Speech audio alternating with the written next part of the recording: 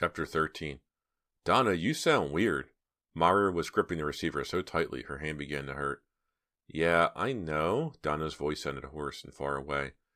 She spoke slowly, as if just waking up from a long sleep. I guess it's the painkillers they gave me. Are you in a lot of pain? There was a long silence. No, not anymore. I just need a minute, Myra. A nurse just came in to give me some more medicine. Myra paced back and forth across the kitchen floor.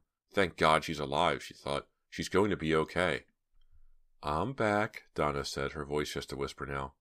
I'm okay, I think, Myra. My mom said you have a broken leg. Yeah, and a broken wrist. And some bruised ribs. For some reason, Myra pictured Mrs. Cotier with her cleaver, chopping away at the pig's knuckles. Your mom's been really great, Donna said. I kind of freaked when I saw the tube in my arm, but she was cool. She explained everything. I'm lucky, I guess. Lucky? Myra's hands were sweaty. She tucked the phone under her chin and continued to pace. Well, that nut was trying to kill me. I'm sure of it. For a moment, Myra couldn't say anything. That nut? What was Donna talking about? The painkillers the nurses were giving her must be making her a little strange, Myra thought. Donna, what did you just say? I said he tried to run me off the highway. He did run me off the highway. Who? I don't know. I only saw his truck. It was raining so hard, and he had his sun visor down in front of the windshield, so I couldn't see his face. Truck? Someone in a truck tried to run you down. Yeah. He came up from behind and started bumping me. I was scared out of my mind. I sped up, tried to get away, but he started bumping me harder and harder. It was so slippery because of the rain. I was on the highway, and there was no place to turn off. Donna seemed to drift away. Donna, are you still there? Are you okay? Then he just plowed into me from the side. He must have been going really fast, and of course the truck was bigger, so much bigger than the little Toyota. I guess I lost control. And you crashed? There was a barrier by the side of the highway, a concrete barrier. I crashed into it. I hit hard and bounced a few times. Glass was shattering. It seemed to be like shattering all around me. I don't think I'll ever forget that sound. It was like the whole world was cracking, falling into bits. I'm so tired, Myra. My eyelids feel like weights. Myra had a horrible thought. Donna, what color was the truck? It was a pickup truck. Yes, but what color was it? Huh? Think hard. You must remember. It was, red? A red pickup truck. I've got to sleep now, Myra. Her voice was just a whisper. These pills? Bye, Donna. I'll come visit you. She waited for a reply, but Donna must have drifted off to sleep. Link's pickup truck was red, she thought. And Link was so furious at me when I rejected him, so furious he couldn't speak. She replaced the phone receiver and realized she was shivering. Her whole body was shivering. Not cold shivers. Shivers that started in her brain and worked their way down. Shivers of the mind. Shivers of fright. It couldn't have been Link, she thought, wrapping her arms around herself, trying to stop the shuddering. It couldn't have been Link. But whoever it was, he wasn't trying to get Donna. Donna was driving my car. He was trying to get me. Walker hung up the phone quickly as Myra entered his room. Oh, hi. I wasn't expecting you. He looked more than a little flustered. The 2 spots in his cheeks were bright scarlet. He was wearing white tennis shorts and a white sleeveless t-shirt. Talking to your girlfriend? Myra teased. Ha ha, very funny. She kissed him on the cheek. Hi, stranger. What are you doing here? He asked. Myra had imagined a warmer greeting. I wanted to talk to you. I have a lot to tell you about. He walked past her to the window. The sun had just gone down behind the trees, but the air was still hot and sticky. He stared out into the gray. Your mom said it was okay to come up, Myra said, suddenly feeling like an intruder. That's okay, Walker said without turning around. Well, aren't you glad to see me? She asked. Why did she have to plead with him to be friendly? Was it just his shyness? Of course I am. He walked over and put his arms on her shoulders. I want to show you a new trick. Come on, Walker. No tricks tonight. I want to talk to you. I really need to talk. He looked disappointed. Well, okay. Come on downstairs. We'll sit in the den. You can tell me everything. That's more like it, Myra thought. She followed him downstairs to the den. They sat close together on a leather couch and talked without interruption for nearly 2 hours. She told him about Donna and the red pickup truck. She told him about Cal, the man who had been following her, and asking about her, and she told him her theory that Mrs. Cotier had cast a spell on her to make her sleepwalk. "You're going to laugh at me, I know it," she said before launching into her theory. But Walker hadn't laughed. His face grew serious as she talked, and he began to nod in agreement. "You may be right," he said when she had finished. "You don't think I'm going wacky?" "No. Witches aren't only in storybooks," Walker said seriously. They were sitting side by side, pressing against each other despite the heat of the room. He had his long legs crossed, and one arm draped behind her on the back of the couch. She wanted to kiss him, but he was so tall his face was out of reach. Besides, she decided not to distract him now. She wanted to hear what he had to say. "I've read a lot about witches and their covens," he said. "There are more witches today than there were in historical times. They keep pretty quiet about it, but they're here." "And it's possible for a witch to cast a sleepwalking spell on someone?" she asked, leaning against him. "There are all kinds of spells," he said thoughtfully. "My question is, why? What's the reason someone might want to do that to you?" "Well, I'm not really sure, but Mrs. Cotier was in the hospital a while back, and my mother was her nurse, and somehow Mrs. Cotier got the crazy idea that my mother was trying to kill her. She complained to the hospital and made a big fuss." "And you think that she hired me to cast a spell on me to pay back my mother?" "Weird," he said, shaking his head. "Oh, I forgot to tell you, Mrs. Cotier is going away for a couple of days." "Perfect," Walker cried, jumping up from the couch. "Huh? What do you mean? I still have to go over there and feed her cat. I can't spend all day playing with you." "Even more perfect," he said. "That gives us a couple of days to investigate. We'll go over there together tomorrow, and we'll search her house. We'll find out if she's a witch, and if she is, we'll look for clues." Myra squeezed Walker's hand. "Great! You'll come with me? Really?" "Of course," he said. "I don't like to see you like this, so nervous all the time, so tired. We have to find out who is doing this to you. We just have to."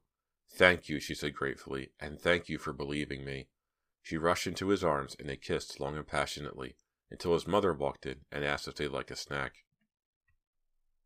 "Why, Hazel, you never acted so glad to see me." The cat rubbed against Myra's ankles, meowing loudly. "I'll bet you're hungry. Is that it?" Myra turned back to Walker, holding open the screen door for him. "Come on inside. Don't let the cat out." Walker stepped in quickly, staring down at the cat. "A black cat. Well, that proves the old lady is a witch." "Hey, I thought you were going to be serious about this," Myra scolded. "I'm serious," Walker said, stepping past her into Mrs. Cotier's living room. The room was nearly as dark as night. The heavy curtains were drawn, keeping out the bright morning sunlight. He walked over and pulled open the curtains. The sunlight poured over the cluttered room. "Wow, look at all this junk." "Mrs. Cotier is a real collector," Myra said, bending down to pet the cat. "Look around while I feed Hazel."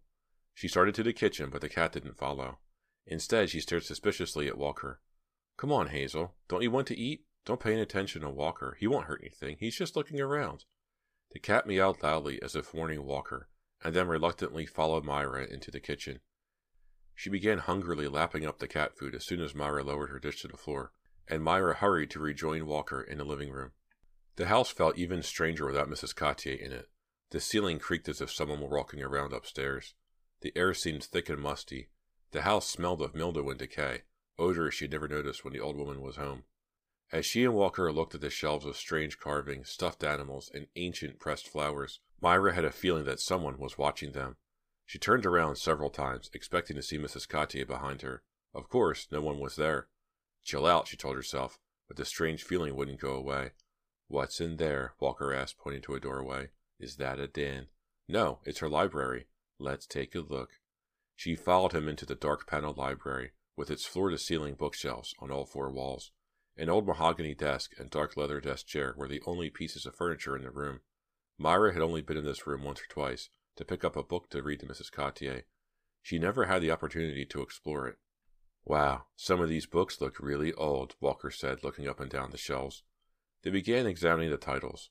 One wall contained shelf after shelf of classic novels, a set of Shakespeare, collections of Greek plays. "I wonder if she's read all of these," Walker said.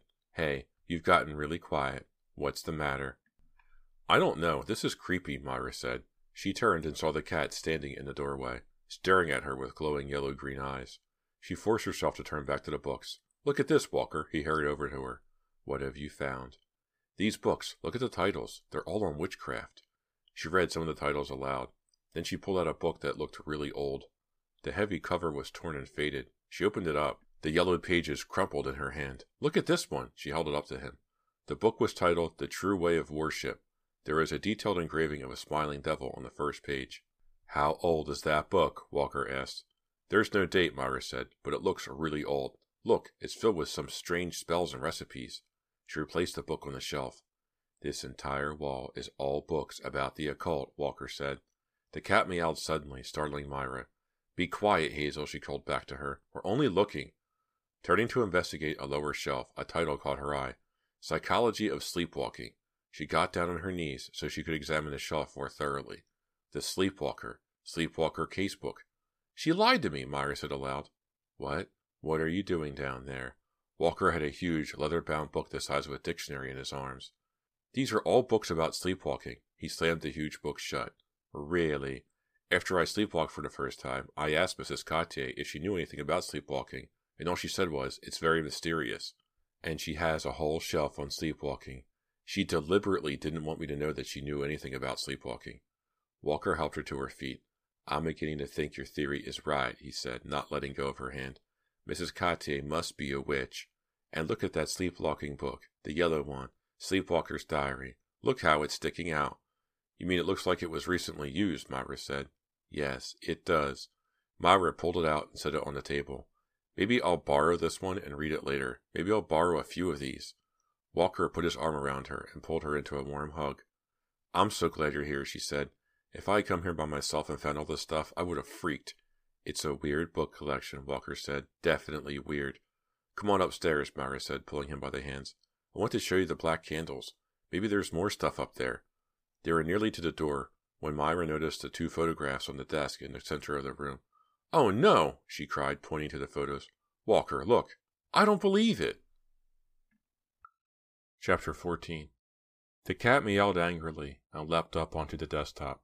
Myra ignored her and picked up the photos, which were in a double frame. She held them up so Walker could see. It's Stephanie and Link, Walker said, looking as astonished as Myra.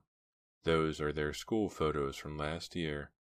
What are they doing here at Mrs. Cotier's desk? Myra asked, staring hard at the photos as if they could give her an answer. The cat flicked a paw at Myra, just missing her arm. Hazel, what's wrong with you? Myra asked. You don't want me to pick up these pictures? You want a little attention for yourself, is that it?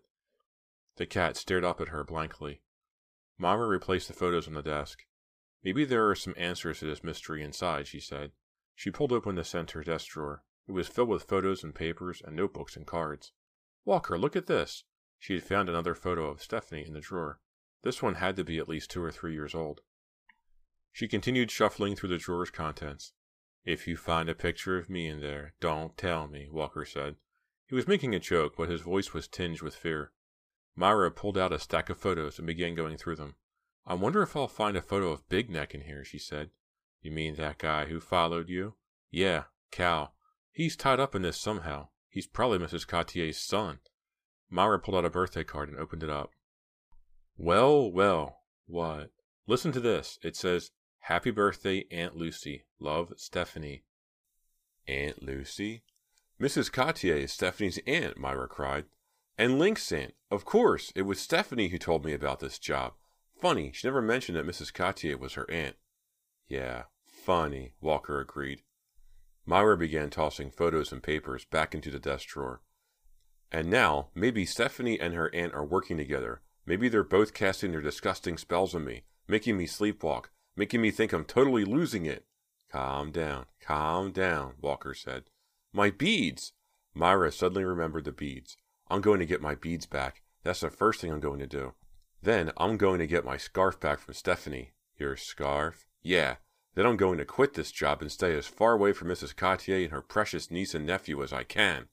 She slammed the drawer shut and, nearly tripping over the cat, hurried out of the library.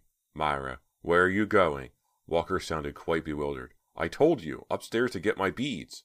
She ran up the stairs, Hazel right behind her, protesting loudly. Hazel, look out. I don't want to trip over you. Down the long hall and into the bedroom with its 2 low dressers side by side. There was a little jewelry box on the edge of the dresser, right where Myra had seen it last. She hurried up to it and reached inside for her beads. Oh no! The box was empty. The beads were gone. Whoa, slow down, Donna said. I don't think any of this would make sense, even if I wasn't on painkillers. Seeing Donna had been a bit of a shock at first for Myra. She hadn't meant to gasp so loudly when she had walked in the door, but to see her friend in casts, completely immobilized, with those tubes stuck in her arms, was too hard to take. At least Donna sounded a little more like herself, and she had regained enough of her sense of humor to complain about the hospital food and complain about one of the nurses, who had accidentally sat on Donna's arm while trying to give her some pills. Even though the two girls had never had any trouble in the past, Myra soon found making conversation really awkward. She sat uncomfortably in the folding chair beside Donna's bed and tried to think of things to tell her about the outside world. Finally, she couldn't hold it in any longer. She told Donna about going to Mrs. Cottier's house with Walker the day before, and how she had proved that the old woman was a witch, and that Stephanie, her niece, was probably a witch too. I've heard of jumping to conclusions, Donna said sarcastically, but this is ridiculous. What do you mean? I mean, what exactly have you proved, Myra? You've proved that Stephanie and Link are related to Mrs. Cottier. Well, Stephanie probably told you that when she told you about the job, and you just weren't listening or something. And what else have you proved? That Mrs. Cottier is very interested in witchcraft and stuff like that. But it all fits together, Myra insisted, impatient with Donna's skepticism. I didn't start sleepwalking until I started working for Mrs. Cottier, until I left my beads at her house. Oh, Donna moaned. What's the matter? You really think I'm being stupid? No, I have an itch on my neck and I can't scratch it. Myra laughed. She leaned over the bed and scratched Donna's neck for her. Now aren't you glad I stopped by? She asked. Listen, I know you're real upset about the sleepwalking and everything, Donna said, getting back to the subject. But don't go off the deep end. This is the 20th century, remember? People don't go around casting spells on other people. Walker says that they do. Walker says that there are more covens now than in the 1600s. Donna groaned again. Another itch? No, I'm just really sleepy. I'm sorry. It's the pills, I guess. I have to go to sleep now. I just can't stay awake. We'll talk later, okay? I have plenty of time to think about it all. I'm sure the two of us can figure out what's going on, she yawned. Thanks for coming, Myra. I'll come again soon, Myra said, getting up. You get some sleep, too, Donna called after her. I wish I could, Myra muttered. And suddenly, feeling really depressed, she walked out of the room and down the harshly lit hospital corridor.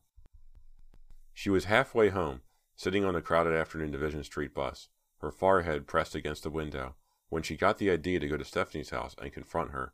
She looked at her watch. It was nearly 5 o'clock. Stephanie would be home from her summer job by now, and Link probably wouldn't be home from his job yet. The perfect time. She pulled the cord, waited for the bus to stop, and then got off. It was only a few blocks to Stephanie's house. The sun was pumpkin orange, low in the sky. The evening air was cool and dry. Myra took a deep breath. What shall I say to her? I'll just tell her point blank that I know what's going on. Of course, she'll deny it. She'll deny everything. But then I'll tell her what I saw at Mrs. Cottier's house. I'll tell her I know that the old witch is her aunt. And I'll tell her that I know why she took my white scarf. And then what? And then she'll have to stop. She and the old woman will have to stop what they're doing to me. 1 block to go. A yapping dog came running down a long, flat lawn toward her. It yipped in surprise when it reached the end of its chain and flipped over onto its back. Myra had to laugh. Dogs are so stupid, she thought. Hazel flashed into her mind. That cat, on the other hand, seemed much too smart. Hazel certainly didn't like Myra and Walker snooping about the house. The cat seemed positively relieved when the two of them had left. What a weird animal. Now Myra stood on Stephanie's front porch. The front door was open. She peered through the screen door. I can't wait for Stephanie to pull her Miss Innocent act on me, she thought. For once, I know too much for her to get away with it. Anybody home? She called into the house. No reply. Stephanie, are you home? Still silence. Myra pulled open the screen door and stepped into the front entranceway. She looked around the living room. It was strange being back in this house. Everything was so familiar. Not a thing had changed in it, and yet it seemed to Myra as if she hadn't been there in ages. Stephanie? She called upstairs. Looking up to the top landing, she could see that Stephanie's door was closed. Maybe she's up in her room and she can't hear me, she thought. Climbing the thickly carpeted stairs, Myra realized that her heart was pounding. This wasn't going to be pleasant. Maybe she should turn around and forget about it. She really hated confrontations of any sort. No, she had to go through with it. She couldn't take any more nights of being afraid to go to sleep, afraid that she would have that awful dream and wake up somewhere far from her house. She knocked on Stephanie's bedroom door. No reply, but she could hear some sort of music inside. "Stephanie, are you in there?"